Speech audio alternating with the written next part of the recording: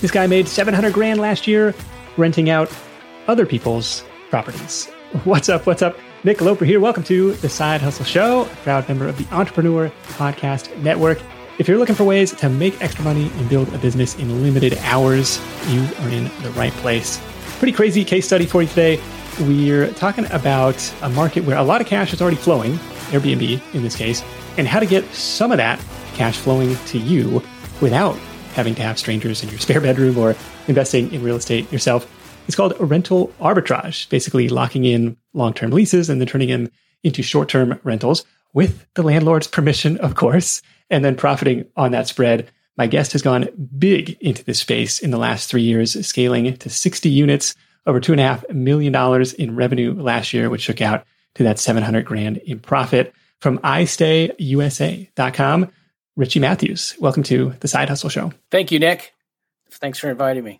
Absolutely. So stick around in this one to learn how to find cash flowing markets, how to get landlords to agree to this. That's probably the first step. And then how to build in some smart automations to make it a pretty hands-off business once it's all up and running. But I want to start with this landlord piece, because if these are not properties that you own, obviously you got to find this long-term lease that's being advertised or this long-term rental that's being advertised, and then come in kind of cold. Landlord doesn't know you from the next guy to say, yeah, we're open to this company renting our place and guaranteeing us the rent. I guess that's the benefit. Like, I don't have to deal with tenants or something.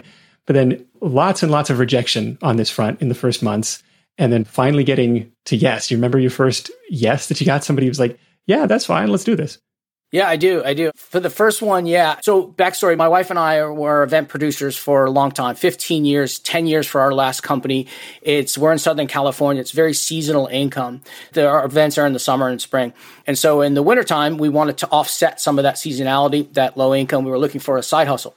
And I came across this rental arbitrage business sector. I was very skeptical about it. The closer I looked at it, the more it seemed like it made some sense, at least for us, because there's a low cash, kind of a low barrier to entry in a way. I thought so at the time. Well, compared to starting a traditional rental business where I got to come up with a 20% down payment. Yeah, and it's a different business model. I'm an investor, and I think that's a great business model. You get all the benefits of ownership, right? You've equity and amortization and debt pay down.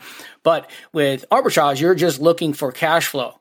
And one could argue potentially you're building a brand. I believe we are. But it's cash flow and cash on cash return, right? You just want to make sure the money that you're putting in there, you're able to get back, use that capital to move on. We didn't have a ton of money to just throw in an industry that was untested in an uncertain time. So we wanted to do one to see how it would cash flow and then determine what we would do after that. So in December of 2019, when we decided to give it a go, I tested it. It took a little bit, month. In January, we wound up getting a deal. And we set it up in February of 2020, but I got a deal from a building that had some vacancy issues in a nice part of town. It didn't have a ton of amenities. It was a nice one-bedroom apartment. It was very nice. And you're in San Diego? Yeah, it was in downtown San Diego where we got our first. Set it up, had no idea the day they said yes and signed a lease what we were going to do. They agreed to our sublease model. They agreed to allow us to list it on platforms like Airbnb. Okay, because it was sitting vacant, they're like, well, we get some cash coming in. This guy says he's going to guarantee us. Like, what was the outreach pitch? They actually had another company in that building doing like what we had done. They weren't really happy about them. They were okay with the business model, and they had 5 apartments that were vacant. All of them were fantastic. They decided to give me an approach. The pitch was, hey, look, I'm looking to, and I told them flat out from the beginning, I have had no experience. I pointed back to our experience in this other business that we had. They knew of the events. I started talking to the different people in the company. The leasing agent herself was really my biggest advocate at that particular building. She came to me. She said, they're willing to do it. Here are our conditions. We wrote a corporate lease contract, very different than a residential lease contract. And we got our first. The deal was, hey, we'll try you out one in a few months. If it works out, we'll do more. So I was fine with that. Well, immediately after signing, within days, I was walking through the lobby, setting up the property. I did it all myself. Yeah, you don't have to come up with a big down payment, but you do have to like furnish the place and stock it with dishes and all the amenities that somebody would want as a rental. And I budgeted it out and everything like that. I kind of had an idea of what I was expecting to get in return and when I was going to get it and what I needed to spend to get in. The really big benefit was that I was able to, as little as that I knew about this whole model then, I did negotiate 4 weeks free rent up front. And so I was able to get in a very low deposit that they were already offering. And they were amenable to it, I believe, because they're high vacancy and they liked the business model, but they just didn't like the current operator that was in there who they were getting rid of. So I was just basically a replacement. It was a bit of happenstance and luck. I had so many no's. I had people say yes to me before that. Then they declined us at the application because they said, well, you haven't done this before, so no way. This company gave us a shot. We set it up, listed it, got booked right away. I actually moved into it for a few days and furnished it myself. I actually cleaned it the first 2 turnovers, kind of to figure out what the time allocation would cost. Hired our first housekeeper. She's still with us. She's a supervisor, Blanca, and it went off to the races. I did a lot wrong. And I was communicating with guests. I didn't have software. I didn't have a VA or a system of any kind. I'm not from... You got to do it yourself first before you outsource. Well, yeah. That makes total sense. I believe that too. How much did it cost you to get it furnished? This is all like IKEA stuff or what? $4,300. It was about $5 a square foot, $5 to $6 a square foot, which you can get away with then. I had very little design sense. It was an IKEA explosion in there. The name of the game for me was just get it listed, but it did book. And that was sort of how it went back then. I mean, I say back then, it's only a few years ago, but you can't, now you have to be more intentional. You have to have, the bar has been raised with the hosting standard now, and you can't host like that anymore. So it was a little bit of luck in the beginning in that it booked right away. I was paid back on the 6th week. So within mid-March, I was basically paid back my spend. So I went to the building. They had previously offered me a unit, which I was waiting to take. And with the capital that we had made, we picked up our second, which is literally next door. It was the unit right next door. I did that same thing. It booked right away.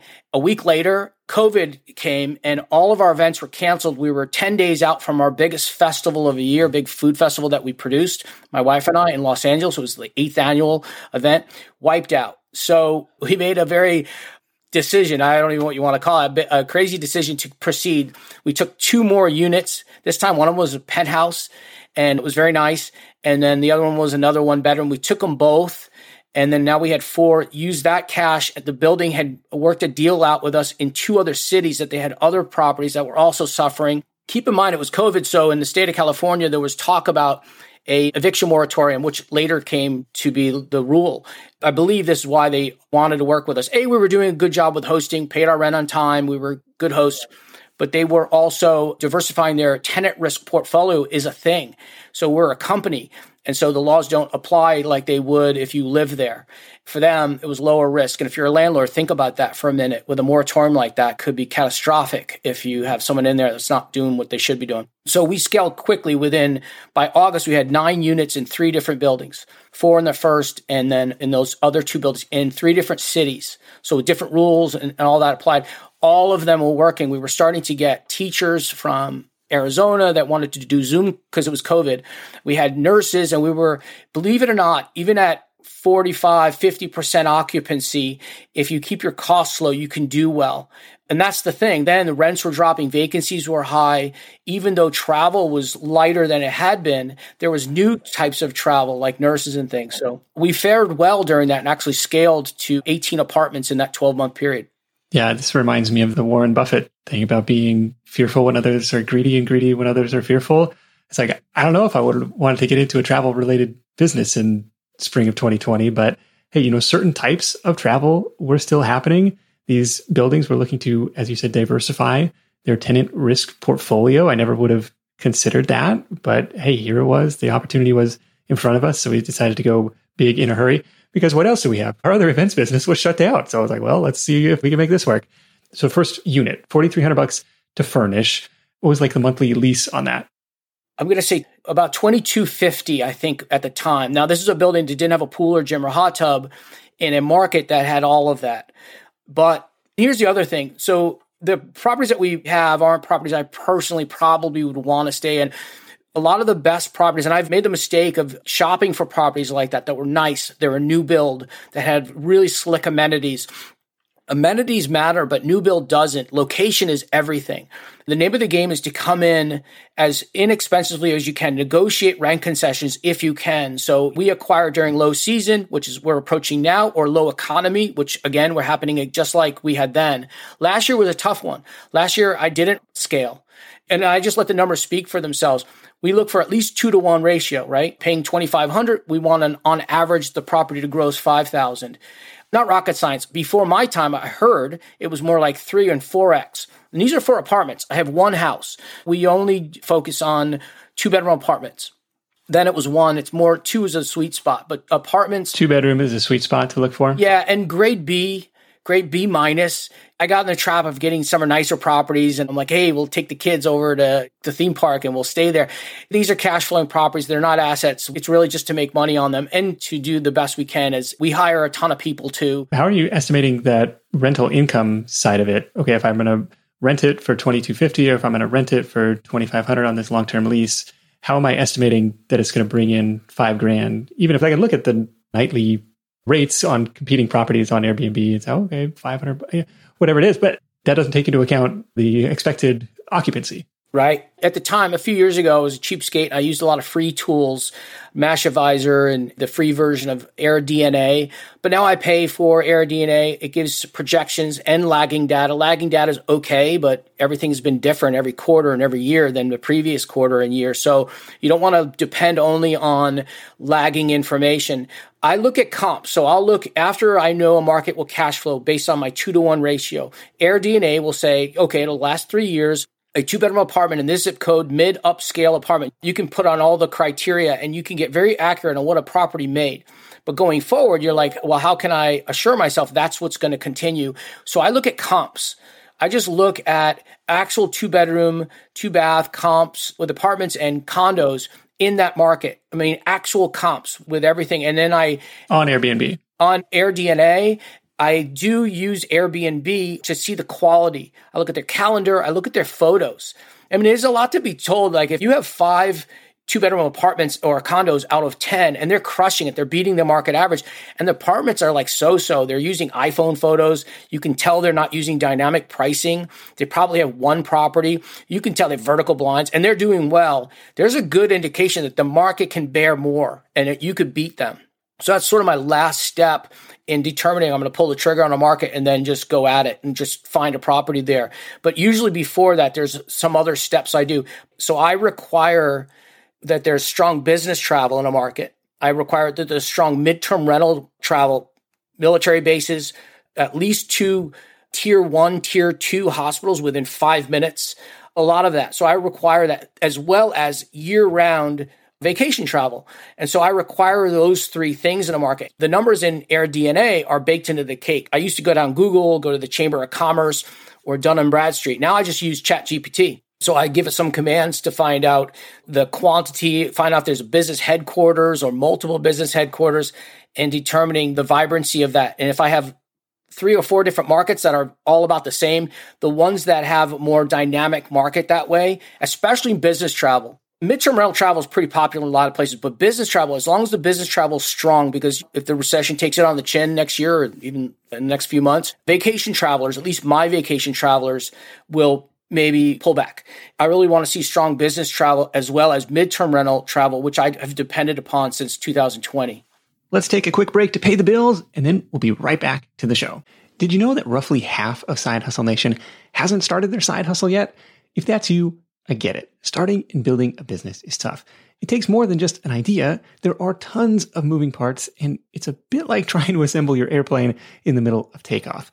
Thankfully, our sponsor, Taylor Brands, is helping Side Hustle Show listeners make that leap and make it all a lot easier.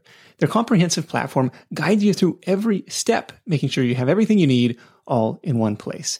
Think of it like your behind-the-scenes partner for things like LLC formation, licenses and permits, getting an EIN, setting up your business bank account, bookkeeping and invoicing, insurance, logos, trademark protection, and a lot more. Taylor Brands helps you handle it all seamlessly. And to get you started, Side Hustle Show listeners get 35% off Taylor Brands LLC formation plans when you use our link. That's taylorbrands.com/sidehustle. Taylor Brands, like a tailor for your clothes, TAILORBRANDS.com/sidehustle. Start your business journey today with the help of Taylor Brands. When you're hiring, it feels amazing to finally close out a job search and hit the ground running with your new hire. But what if you could get rid of the search part and just get matched with qualified candidates? Well, now you can with our sponsor, Indeed.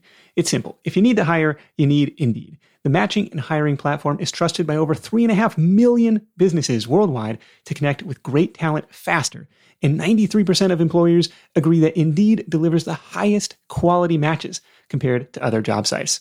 For my next hire, I'm using Indeed to tap into a talent pool of 350 million unique monthly visitors. And what else is cool is Indeed's matching engine is constantly learning from your preferences. So the more you use it, the better it gets. And how about this? Side Hustle Show listeners get a $75 sponsored job credit to get your jobs more visibility at Indeed.com/sidehustleshow.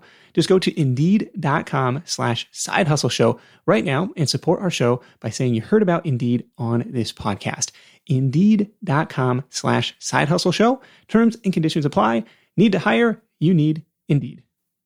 Okay, so this is where a market like Tahoe would be almost all dependent on your vacation travel or remote work, digital nomadism. Like you can see a medium-term rental market out there, but not a lot of hospitals, not a lot of business travel. Versus if I wanted to try and set this up in Seattle, I could find that 1 to 2 bedroom apartment near the downtown core, lots of business travel, maybe somewhat seasonal on the tourist market. Lots of people coming in on cruise ships and stuff during the summer, but nice place to visit in the summer at least. Lots of hospitals near that downtown area. So it may check a few of those boxes. And then I'm going to say, I'm just looking on long-term rental listings and I'm trying to find, I guess, that, high mid-tier, like you said, this kind of grade B, it's not top of the line place, but a nice-ish rental, and location matters more than anything else. And then I'm looking on AirDNA to say, well, what is a 2-bedroom place likely to make here? Like it will give you that type of data if you kind of zoom in on an area. Yeah, you can. And, our model is dependent on occupancy trumps the average daily rate. We're more like a motel or a hotel, more like an airline. So our pricing and our revenue management and our business model is really more like that than how most people think of a vacation rental. We're really not a vacation rental. I'm not actually looking at that data first. But you're right. Funny, I saw it was on AirDNA. They said the top 10 Airbnb markets in the United States. It was like Jackson Hole and Anchorage and all these places. I said, those are the worst places. I would never operate our business model there because of, that's what it is. And I think that's the misnomer. People think when they think in Airbnb markets, sure. Vacation markets, yeah, that's that. But ours it's way more than that. I mean, we're now getting nearly 40% of our business is now not on Airbnb. Half of that is direct. And I would love, and our numbers should be way higher than that. And so, wow, that's really surprising. So you've diversified. I mean, are you talking VRBO bookings? Are you talking no, people are coming direct to us? So some of those, Vrbo was our second, and then we got on Expedia. We got off of Booking.com. I was on them, and it wasn't a good experience. We tried it twice. Then we were on midterm rental platforms, upscale platforms like The Landings, traveling medical professionals like Furnished Finder. But what we do is we, over time, have collected a lot of recruiters for nurses and other people, and we put them into a drip campaign, and we send them a link to our page, and we just get direct bookings that way. It went from 10 earlier this year at 15, and now it's half of our overall non-Airbnb bookings. I like Airbnb. I'm not one of these people who have a big problem with them. They charge us 3%. I just think it's wise in any business to diversify where your business is coming from. And here's another big one, Nick. Name an industry that you, or a business sector that doesn't have to market. And up until not too long ago, that's been this business. You just set it on a platform and then you do your thing, and they do all the work for you. You've got to set it. You got to follow some best practices. You got to take great photos, furnish it nicely, but it's more of the work is done up front in finding that location, negotiating those terms, and kind of doing that upfront research and homework, and then, setting it on there. And that was your experience. I got bookings right away. I broke even on my investment in 6 weeks, and it's like, wow, compared to a 20% down payment on a traditional rental, it might be years before you recoup that in cash flow. Yeah. It's harder now. I mean, it's definitely, there's more competition, the market, there's a lot of things going on, but I think with some intentionality, there are ways. Like, for instance, if you see a market that says, all right, you're going to do 65% occupancy and it's just not enough for you, there are some things you could raise that number to 80 with just a little bit of outbound, a little bit of B2B marketing. You can just send an email to nursing recruiters at the hospitals or there's the Navy. We work with the Navy now in getting people to stay with us near the military bases. Insurance relocation companies is fantastic. They pay above market. People have a flood or a fire, they need a place to stay, and the insurance company books it. The insurance company is the actual tenant. So it doesn't matter what the tenant does, whether they overstay or don't pay. The insurance company does all that, which is fantastic. It's one of the benefits we have as a short-term rental company is that we're not, we don't worry about residency laws and so forth. And so if you got a midterm rental guest in there, there's some risk, right? And so if you're working with an insurance company or the landings, which is also a really great platform, then that really diversifies. Out of that experience, we've got a lot of contacts, and then we just put them into a really modest 1-month drip email campaign to be at top of their inbox. And we get bookings all the time, nice midterm rental bookings, which we depend on during low season. High season, we want the shortest possible guests because that's max profit. And in low season, we want people to stay for, at least a month. And that helps us with. Yeah, and it's fewer turnovers. It's just easier. Like I'm going to take a lower nightly rate in exchange for having it full the whole time, and then not having to deal with all the logistics of turnover and stuff.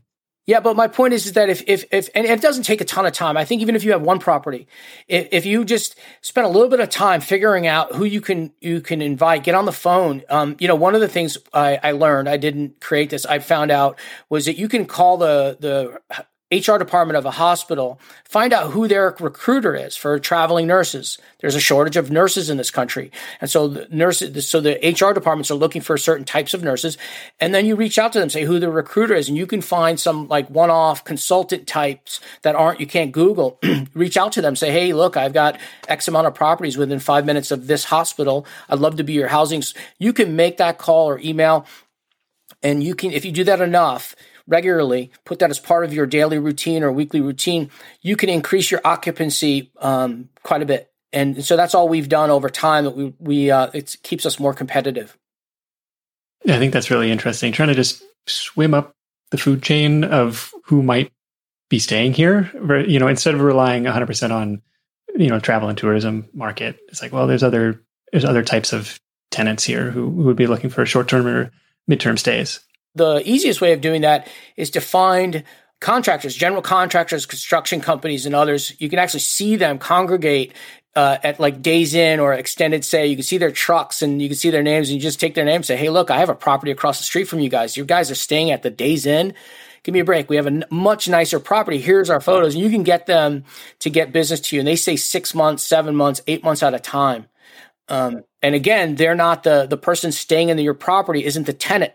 It's the company because you make the contract with it. And it's the best of both worlds. You get the best of midterm without all the risks of residency, and you have it set it and forget it. And it's an opportunity for you to scale then, because then your resources aren't, focused on turnover. Now you can look at growing your company. That's exactly how we did it. Is there a target occupancy that you're looking for? Like, well, if it's rented out 20 days a month, we're going to make some money, or like, what do you think about it in terms of, break even and profitability? We use a dynamic pricing software called Price Labs. And so they match the best occupancy with the average daily rate with a lot of other factors. And it's a great tool. It's expensive, but it winds up making money. And so in the beginning, I was all about occupancy, but I realized our price was too low. In the end, I was losing money. I was leaving money on the table and probably not getting the best guests. But I still am a proponent of higher occupancy for a lot of reasons. One, the more clicks you get, the more bookings you get, the higher in the page you'll be. And so I actually believe occupancy trumps your average daily rate. And for that, we're shooting for the high 70s. This year's a little bit different. Softer travel this year, and overall we're in the mid 70s, which is good, which is very good still. But that's a combination of our outbound, our midterm rental stuff, multi-platform, and we have our own direct booking website. For that reason, we most likely would have been a lot lower. The markets we operate in general are in the high 60s now. Yeah, it's interesting since so much of the cost is fixed in terms of the lease and then just variable costs. Like if somebody books, they're going to pay the cleaning fee in a lot of ways. So it's kind of like how Priceline was back in the day, where it's like this hotel room was going to go vacant this night anyway. So like, right. Did you pay $50 for it? It's enough for us to pay our team, make a little bit of money. Like, yeah, it's kind of like this dynamic pricing, and you got to have software, especially if you're managing dozens and dozens of different places over time. There's no way I could keep track of all this. Or there's a concert, there's some big event or some conference or something is happening, and now demand is higher, so we're going to manually adjust that. No, you're not going to do that. So you got to have the different tools to do that. Now, one thing that I've heard, because we did a YouTube video on rental arbitrage probably 3-ish years ago, maybe 3.5 years ago, and he described his outreach as, hey, I represent such and such properties, LLC. We're a leasing company, or we're a corporate housing company. They kind of try, even though obviously until you get that first yes, you don't really have a ton of credibility, but you kind of almost have to fake it until you make it. You kind of have to say, we know what we're doing, or I don't know, how do you approach that? What I did was, and I just said, hey, look, we're XYZ corporate leasing company, or you can say a furnished housing provider, which is a bit more accurate, right? Sure. And you're going to them. But just like any business, it's just a lead generation thing. It's quantity of output. I say to everybody, look, we're not in the convincing business. I'm not there to cajole a building to allow us to do our business model there if they're otherwise opposed to it. First, you lose all your negotiating leverage once you get to that stage. What we're just trying to do is find a building that is open to the idea, may have done it before, whether they had a good or bad experience. Usually it's the latter. Usually we're contacting, oh yeah, we know all about that. Nope, we're not going to do that. hard pass. By the way, that's what happened with the very first building. They had a bad experience, or I think they were currently had a bad experience, and they were willing to allow us to do it. I would even say, and it sounds terrible, but the fact that our business got wiped out, a business that I traded my time for money for 10 years, that if I didn't work that day, nothing happened. It was 9% margins, and now we're getting 34% margins that I've scaled, and I'm not in the operations anymore. I mean, and I love that business. I still do. It was strange, the circumstances that happened that brought me here. To your point about Warren Buffett, it sounds like I was being bold and I was scared too, but I just had no choice. My family, we were like, okay, should I do this or do that? And we looked at our resources and we looked at how dire things were happening really quickly, if you remember that back then in March. Even a little bit before.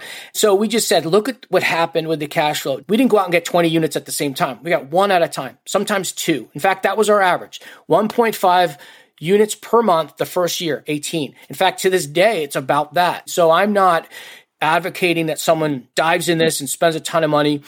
Yeah. And that way you can kind of self-fund the furnishing and the upfront lease expense that you kind of you're not taking a ton of money off the table early on, but you are kind of growing it to a point. Yeah. And what's your risk, right? So if at the time I was negotiating early termination clauses, which if you really look at a lot of leases, they have those by default in states like California, where tenant laws are the way they are, 90 days and things. So what are you out? The furniture, which you get to write off 100% depreciated, which is incredible to find that out. So you have your furniture. Worst case scenario, obviously the lease, the duration of lease. Well, there's ways you can negotiate that too. It's just 1 unit, 2 units at a time type of business. Did you typically go 12 months or were you looking at longer leases? I tried to get longer. I always, in the beginning, the way that the leasing offices smartly structure those, they'll look at the time of the year you're leasing and they want to end the lease during high season or when it's easier for them to move that apartment, typically summer or spring in Southern California. Before then, they'll make it either 10 months or 15. So I would always take the latest. And now we're on autopilot. We get auto renewals all the time unless they don't want you there anymore. And there are ways that a lot of operators like what we do, they don't want them in there. They're not monitoring their guests. They're not screening their guests. There's too many issues or they don't pay on time or they're just trouble. And so we make sure that's not the case and we get auto renewals every time. The only time that we have never renewed was when we were switching out. We're currently switching out of studios. And we are looking toward buildings with amenities. They don't have to be super slick, but we want a gym for our midterm rental guests. So we want security gates and stuff like subterranean parking. So we are switching our properties, but the buildings always are renewing. So sometimes what we'll do is we'll leverage the relationship with them laterally. We'll find out where else they own and say, hey, will you make an introduction? And you check out that property, you run it through your analysis. I have a profit calculator that I created. It's a spreadsheet, but I created over time. If anybody wants it, you can have it. Just reach out to me. I'll give you mine. So I run comps through it, occupancy, furnishing costs, and then I give a pessimistic, realistic, and a optimistic expectation. I'm always realistic. And I'll run it through my numbers. And if it looks good, then I'll contact the current building and ask them to make an introduction to the new building. And it's either a yes or no. Do you have a sense of how many no's you got initially from landlords or property management companies before you got a yes? We got too many no's to count. I mean, most of the inboxes are just flat no. Once you get to that point now. Yeah, or no reply, yeah. Well, now the no's that I remember are the no's where they said yes to our business model, filled out the application, and then they declined us. And in the beginning, it was just because they were like, wait, the financials you gave us are for this event company. And what you have over here is, and I said, yeah, well, that's our track record. And so then the buildings that had said no, by the way, the first two that said yes, that said no, the three of them said no. Two of them, we wound up getting deals because they said, hey, come back when you do have experience. And we came back in June when things were really tough. We went back to them and we wound up getting bigger deals after August. Yeah. And the reason I bring that up is just if you swing and miss on your first ask, don't consider this, oh, well, it's just not going to work in my market. It's just not going to work in this area. Like it's going to take a lot of initial outreach to kind of get your initial foot in the door.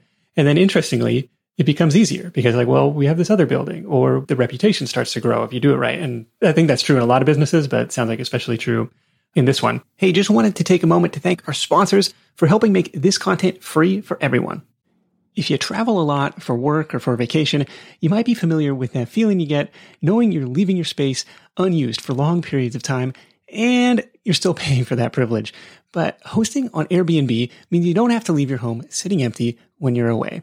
Being an Airbnb host isn't just a way to earn some extra cash. It's a chance to share your space and make a guest's vacation all the more memorable. You might be thinking, maybe my place isn't the right fit, but don't write it off just yet. Your potential Airbnb might be right in front of you. Whether it's a spare room or even your entire home, there's an opportunity waiting. Airbnb turns your home into a practical and even profitable venture. We just got back from a family trip to Hawaii where we stayed in a great Airbnb, but our place back home could have been a highlight to somebody else's travels, and we could have used the extra cash to help pay for the trip. So if you're curious about hosting on Airbnb, find out how much your space could be worth by visiting airbnb.com/host. Once again, that's airbnb.com/host. And I want to switch gears and talk about the logistics side of things, because like you said, I'm doing the first turnover cleanings myself.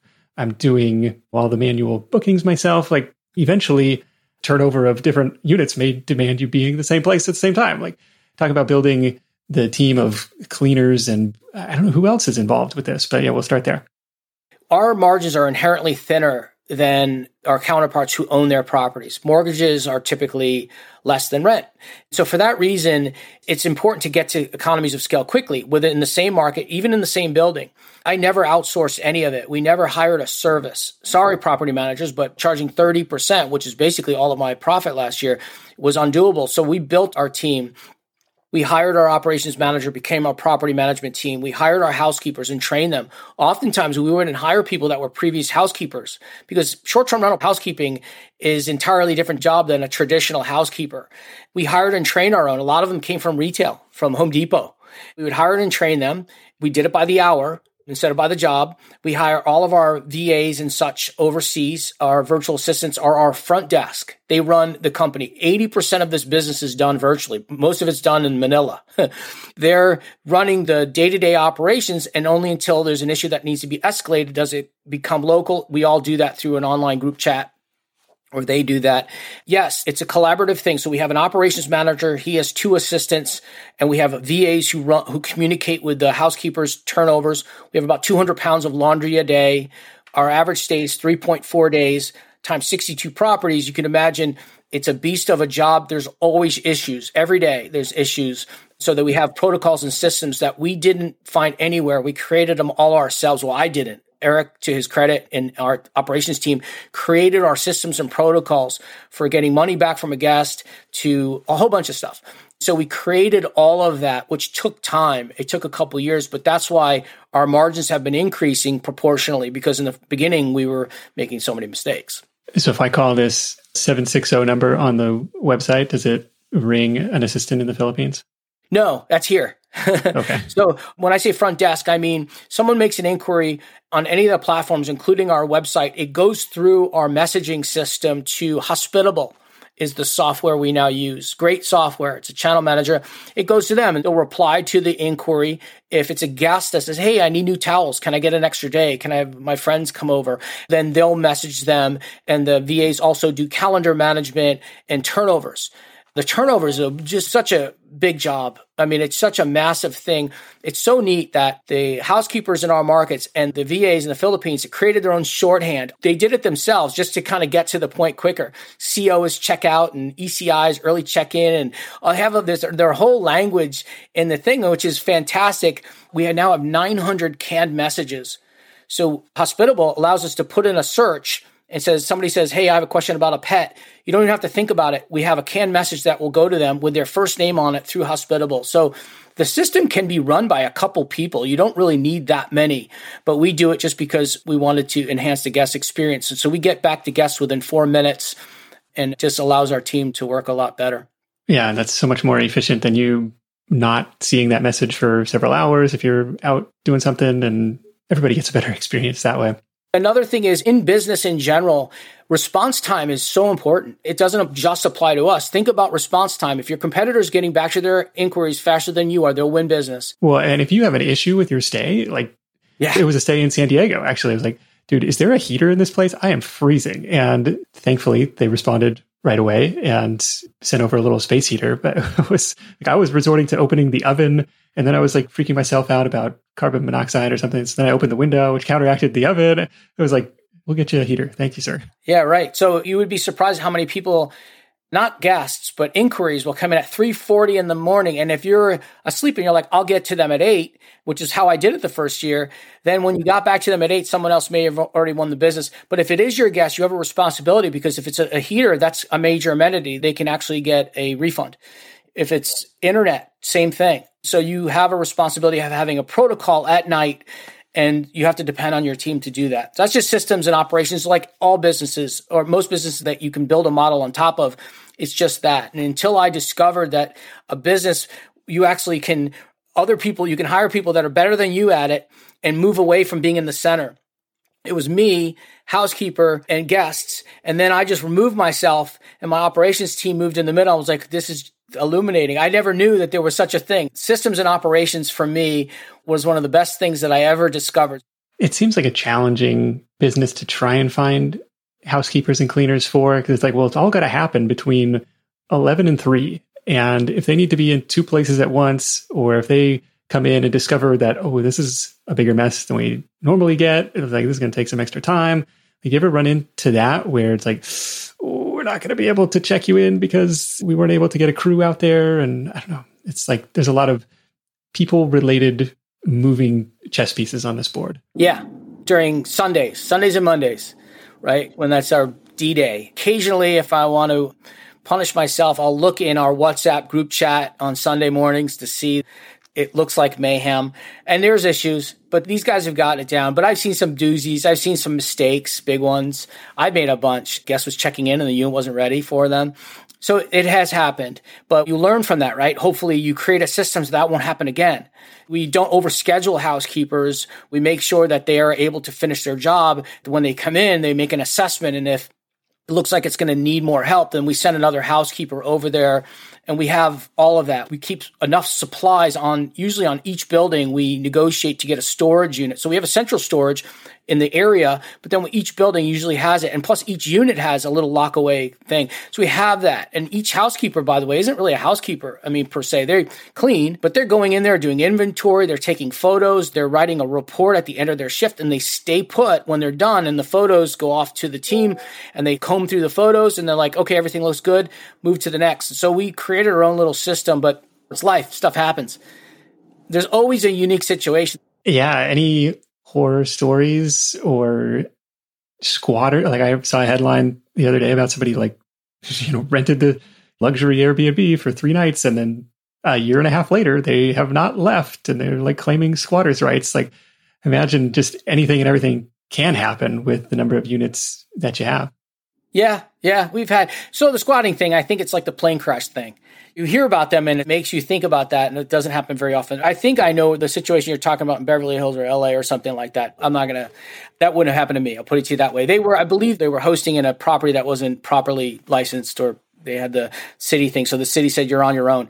Yes, we've had other people. There were people intending on coming to do bad things, whether it's overstay or stay. We actually had one recently. We handled it in the day. She actually came back. She had the nerve to come back an attempt to break in. Actually, she did break in and go in there. But again, a building that we're most likely going to phase out of because of security. But there are safeguards that you can create. Once you hit, in our markets, 2 weeks where resident takes place. Most markets, 30 days. You can restrict the days in which somebody can stay with you, and we do, to a couple of weeks. And at that point, then you have to scrutinize them and create a contract and all kinds of rules and stuff around that. Up until then, we're innkeepers. So you can physically, you do not call the sheriff, do not call the police, someone that overstays. You can go in and change the locks and physically remove them. You can't do that. It's against the law. It's criminal if you do that to a resident. You can't turn off someone's power on that. When it comes to short-term rental, the way we've operated, we just have a protocol. After a certain time, they're trespassers. And we have a whole system of things. It's just innkeepers' laws. And our operations manager has the short-term rental license in our market. So if the police are ever involved, they shows them, look, this is their booking. They've been staying 3 days. They have no rights in that regard. And we have someone else checking in that has more rights than them. So we've come close a couple times. I mean, if you think about the 10,000 guests that we've hosted over the last 3.5 years, you would think that would be a much higher number. It was one that I was worried about in the beginning too. It just hasn't come in, but we've taken certain safeguards. There were some people that if we weren't proactive, would have taken advantage. I'm thinking of this recent one about 2 months ago where the person actually, she overstayed and then came back and all that stuff. But that's just one in such a high number of all that. And we don't like to take that out on guests. We don't take one situation out on guests. We do have, though, certain criteria that we screen guests. We have a 3-step screening process, which I think all hosts should have. You screen them on the platform in which they book, just certain basic questions. You can even put whether or not they have a review and other things. And then we call them. In the beginning, we called all guests. Now we only call certain guests. There's certain red flags, last minute, one night bookings, and they live locally, for instance, and others. Oh, okay. Okay. And then we have one where we're screening them on the site. So we have security and 24/7 coverage. We have a decibel detector in all of our units. It's not audio. Actually, Airbnb recommends them. They just detects audio, just decibels, make sure that there's not loud music and things like that. And so if something happens, we have a protocol that our VAs call them and say, hey, I notice it's 11 at night and you have music really loud. Please turn it down. And we have house rules that will penalize them. Have you ever got the one, like, dude, how do you know that? Like, why are you spying on me? Yeah, and that's why it's a double-edged sword. Security devices are creepy. I wouldn't want like a camera in one, but a decibel detector, once people know what it is, they realize it detects glass breaking. It's there for their safety and things like that. But yeah, it happens. We had people pull it down. They pulled it off. It's a magnetized thing. We use a device called Minut, M-I-N-U-T. It's European. It's about $100, and you have a little app, and it says how loud things can be. We've had people pull it down and get crazy. And it's like, well, you signed on it. There's 3 places that we included in all of our things. It's right in our listing. It's in the house rules. It's so many places that if you read any part of it, you'll know that that's what it's there. And I highly recommend it. There's no downside to Minut. Some people might not like it, but that's because they really didn't look into what it is. It's not going to record you or see you or anything like that. Yeah, it's just yeah. going to make sure you're not too loud. Okay. So that's helpful to know. Yes, issues can and will happen, but they're infrequent and can become more infrequent with certain screening processes in place, certain tools in place. So any business that is dealing with the general population, general people, public, you're going to run into this type of thing. But there are things you can put in place to protect yourself and protect your assets that you have, like your furniture and stuff that you have in there. And your neighbors. Is there an innkeeper's insurance or anything like that? The proper insurance is a very pricey insurance, but it's one of the few that not just allows sort of Airbnb insurance, but allows the subleasing insurance, who we are. So a renter's insurance is typically what most leases require as part of to fulfill their contract. But if you go out and get renter's insurance, you're not the renter, you're the company. And they'll drop you and you're not going to be covered. So it might satisfy the lease contract, but it's not really covering you. Most of the people get those, Lemonade and some of these other Toggle. Those are really inexpensive programs, but Proper actually has sublease insurance. So it says, okay, you don't own the property, you're leasing it to rent it out on platforms like Airbnb. And so for that reason, it's a little bit pricier, but they have all kinds of really neat benefits in those insurance. So it's a little bit pricey. You have to factor about $90 a month into your budget. Is it per unit? Yeah. I mean, for us, so we're apartments. So if it's a house, it's going to be way more. Yeah. It seems less intimidating to do these apartments because you don't have to deal with roofs and yard maintenance and other. It's just a lot more upkeep. Hopefully. Apartments are turnkey. Most rental homes aren't turnkey. I stayed at a Airbnb in Palm Springs with winter break last year with my kids. And I looked at the house. I said, look at this backyard. Look at the garage. It had a game room and a bar. I said, if you were to arbitrage this, you would have to spend all this money in someone else's asset, which was, by the way, one of the initial objectives I had about this model. I said, why would I buy all these furniture for someone else's property? Well, with an apartment, it makes sense. It's turnkey. It's literally just a furniture, which, again, you can depreciate in a year and so forth. With a house, there is a big spend. So I never understood the rental arbitrage house model. Now, I don't understand it. There's people out there probably crush it because the margins are much higher. But for a lot of reasons I stated earlier about seasonality and relying on one sector and all that, I'm just not focused on that market. Who knows? Maybe in the future when the economy comes spinning back, I will. But right now it is the turnkey apartments. They're nice. But again, it's not like a brand new building where I'm paying all their expenses for them. I'm looking for something that's been on the maybe 10 or 15 years old, or a little bit older, but right in the middle of the action. They are right near the biggest attraction in that area, university or the restaurant row or the beach or whatever. I'm looking for that apartment right there that may have a pool or a gym now. That's what I'm looking for, or a hot tub, but it's just not a brand new building. So that's the thing. And they're turnkey, so I can come in, hopefully without a carpet, and we'll just come in and furnish it for now. Our costs are $8 to $9 a square foot. A little bit more because of inflation, and also because we're making them a little bit nicer. Okay. That's helpful to get up-to-date numbers because, everything's more expensive these days. That makes sense.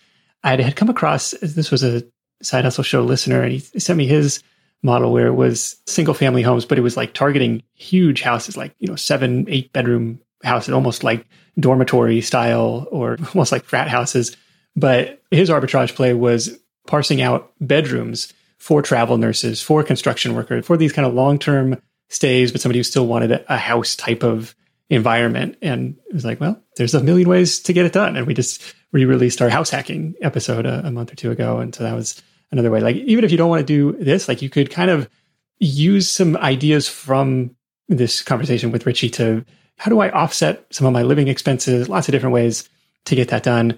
Now, before we wrap up, I do want to address, because it's somewhat controversial and maybe more so in really, really tight housing markets where, like, you're taking long-term housing off the market and turning it into short-term, which in theory was when the supply goes down, the price goes up. You're raising rents for the people who need those units in the name of making a buck. Like, you aren't capitalist. Like, it sounds like, well, look, it was sitting vacant anyways, at least in your case early on, but would love to hear you speak to that. I would be ignorant just to say I have all the answers. And I believe that topic itself is very complex. There's many more parties than just the demand side and the supply side. There's other factors about building, government involvement, and all that. But to your point, you're right. Firstly, we're looking at apartment buildings that are more vacant than the market average for a whole bunch of reasons. Could be seasonality, could be the economy. That's our leverage. That's what we're looking at. I don't take a new unit unless I get rent concessions up front. In fact, a lot of the buildings that we started getting this year, in December of last year, I basically said, oh, that's it. That's the business model. It only works during calamity. That's why we're not able to scale last year, because rents were so high. We were not getting rent concessions. Market was tight. Well, in December, one of the largest apartment companies in the country, if not the largest, a real estate investment trust, came to me, we work with them, and said to me, hey, take these 2 units, and we're going to give you 4 weeks rent concessions, which I negotiated to 8. And all of a sudden I started seeing that the rents were dropping in certain markets and I was getting more inbounds. So for that reason, I looked, I'm like, wow, these guys have 22 bedroom apartments available. So whose fault is it? Was it theirs because their rent was too high or because the market had changed? So all I did is I took those. I didn't take them all. In fact, we rarely take all of their inventory. We're only taking about 5 or 6 per building. Just for a lot of reasons, I just think that's our number. To your point, sure, there is some of the inventory we're removing. We've never taken over the entire floor. Plus, a lot of these properties we're converting to furnished rentals. There's a huge market, an underserved market for getting people to stay in furnished housing. We have a lot of our current guests are in flux in life and they stay at some of our properties, but it is a bit more complex. Yeah, I believe there has been an effect by having the increased people purchasing property, turning into a short-term rental, people leasing properties and subleasing it. Sure, I believe that. But then there are other factors too. In my markets, there wasn't a ton of building that should have been going on, and housing is definitely needed here in Southern California, right? But there are a lot of fingers being pointed at us and even others, and some of them have a valid point. I just don't think we're the only reason why that issue occurs. Fair. Have you ever had Or have you ever been operating in a market where the city or the municipality comes in and just squashes short-term rent? Like, nope. Yeah. It's got to be minimum 30 days. So they said they were going to do that. And the city of San Diego, for a very long period of time, was flirting with the ideas of regulating it. It had always been allowed to do. You just had to pay your taxes, be a good host. But then after COVID, they said, okay, we're going to have this ordinance. The city council passed it. They were about to enact it, but then they tried to figure out what the lottery is going to look like and the logistics and who was going to get it, because they knew everyone was going to run out. There were only going to be a fraction of licenses available. So everyone was going to get their license pulled. Well, Expedia spent $1 million helping the city figure this out. They postponed the enforcement of this another year. So December of last year, almost a year ago, December 1st, the window opened up to pull your license, a tier 3 license, which is the license that allows us to do this if you don't live on the property full time. And then lo and behold, that day they said, guess what? We're going to remove the lottery. This was the lottery that held up everything forever. Why? Because only a fraction of people applied for the license. And then a month later, still lottery. A month later, still lotteries open. Guess what? Today you can go get a license. To this day, it's just one of those things that the city said they were going to do. They didn't do. Now, here's the other thing. Probably eventually there will be a cap. But that day's not here, right? It's been 10 months. Now, the license is very expensive too. Here's the other really interesting thing. How expensive is very expensive? It is. It's $1,000 for a 2-year license, which if as an arbitrager, you have to factor that $400 a month into your break even. $1,000 for 2 years? $1,000 for 2 years. Yeah, it's expensive. Well, that's $40 a month. Like it's not. 40, but it's compared to buying a liquor license or something. Like it's not. Yeah, no, I agree. It's just where we were and where we are. One of the incredible positive unintended consequences of regulation is that some cities will compete against another city. Some cities say, well, we don't have a large tax base from hotels. The TOT tax, the transit occupancy tax, may be low in one city because they don't have a ton of hotels. So now they're going to invite short-term rental operators in. And a few of them I know of raise their TOT tax rate really high. And in return, a lot of people flooded in those markets. So it's just one of those things. Government does one thing, business works around it. This is always going to be a viable business model. There should be regulation. I agree to it. And if they cap it in some markets like they just did in New York City and Dallas and probably eventually here, you just have to work around it, move elsewhere, or just become a good operator so the city will always want to work with you. Yeah, I can imagine the Expedias of the world, like the big hotel lobby. Like we'd rather have some of that money flow into us instead of to guys like you. It's just setting yourself up in such a way that you're able to weather those eventual storms where it's like, okay, worst case scenario, I have an early out on this lease. If the math is no longer going to pencil, if I can't work within these constraints, at least I don't own the place. There's lots of different, you've mitigated your risk in some ways, but kind of be aware of some of those issues and stuff surrounding. There's a rule in real estate too. Once you're looking at an investment to put as a short-term rental, that you have to pencil it as a long-term rental, as a backup. Yeah. So you have to make sure that it cash flows that way. I don't think it should be any different with short-term rentals in that you should have a backup plan on how you'll market your short-term rental in the event that you have to make it a midterm rental, a furnished rental, that you have to be able to sublet it that way. And so if you can figure out that business, which I think is the new frontier, if you can figure out the midterm rental business, and that requires marketing and outreach and such, you can have the best of both worlds. Yeah, a friend of mine was transitioning all of her properties. I think she had 6 or 7 single-family homes, and she was transitioning from traditional 12-month lease setup, long-term tenants, to corporate housing. Like, okay, I got to furnish it up front. But these guys, they stay sometimes 6, 9, 12 months anyways. And they pay double the market rent because it's furnished and because the company's footing the bill. And like, for not a lot of extra effort on your front. So it was, they're great guests too, right? So they're really good guests too. Yeah. So I think that's a great business. I'm just scratching the surface on the midterm rental and the corporate rental business, but I do believe you should be prepared for a city saying no to you, and then to be able, you're a business person to adjust, just like in any environment, any regulatory environment, you need to adjust, especially if you're new to a business. This business is so young relative to most others. It's going to become more competitive. Some of the lowest hanging fruit, like I mentioned earlier about photos and all that stuff, that's going to be the minimum standard in a year from now. I think most hosts should be prepared for that, whether or not they farm it out to a property manager or just raise their own standard in how they host to stay more competitive. Yeah, for a while, wasn't Airbnb like, hey, look, your photos suck. We'll send a professional photographer out your way. Like, do they still do that?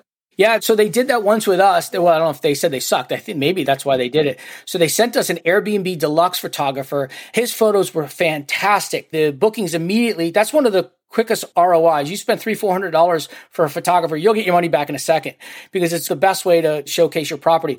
Well, we wind up hiring him and redoing photos in a lot of our listings, even though his price was double our photographer that we have, she's great. She's still great. We work with her, but this guy was really good. So I think if you can find an Airbnb deluxe photographer, that's the best. He's $400 for a 2-bedroom. Do it because he really showed us a lot. It would take him like a week to get our photos back to us. I'm like, come on, send them back. But he was very methodical and careful. But yeah, it was Airbnb. Thank you. Yeah, that's kind of cool. I remember reading about that. Like, dude, of course nobody's going to book this place. You look like you took these pictures in a dungeon. There's no light. It's all grainy. Like, no, you got to sell it. This is the best way to do it. Well, Richie, where do you want to take this thing? You trying to get to a certain revenue milestone, a certain footprint in terms of the number of units? What's next? Not revenue. I focus everything on the quantity of our inventory. 80 is the next milestone, looking to get there in the next 6 months. I ultimately would like to move into markets beyond California. We're looking at Texas and in Utah, some other places. That's for iStay. And I'm really out of the day-to-day. I don't do any of the hiring or pricing or anything. I'm involved in acquisitions because I love it. The deal flow for my acquisitions is very similar to my other businesses. But what I'm trying to figure out is how to get our margins to be better. So there's a few tools that we're working on. We're working on a software right now, sort of a chatbot that our team will use to be able to answer questions quickly. We're currently using the Hospitable chat, which is good, but we have to load it all up there. There's a couple cool tools on Bubble and a few no-code software platforms. And we're working on one right now to kind of help our team be able to communicate and answer questions quicker amongst ourselves. And if that works, I'd like to get that out to other hosts somehow. We're at the end stages of, we're actually testing it right now, adding things to it. But no, I love this business. It's a great business. It's early. We're in the early innings of this entire type of business. I think there's so many different directions, whether it's services to this business or helping other hosts who have one property or two property and a W-2 and a life that they're not able to focus. If, for instance, COVID never happened, that would have been me. I would have had 2 properties, maybe 3. I would have been too busy to scale or to focus on fine tuning it. So for all those people, 80% of the businesses who are only on 1 or 2 platforms, if you can believe it, 70% of hosts are only on Vrbo and Airbnb. If there's some services out there to let them operate like a hedge fund or an operator at scale to help them raise their game, then I think there's a huge business in that. So I'm looking at little things that we're testing internally. Even though we're a tiny little company, there's a lot of things that we can test here that hopefully get out. So I'm doing a lot of that. I have a Facebook group. It's other people in the Airbnb space, not just Arbitrage. We built it as a place to find housekeepers and to collaborate with other hosts.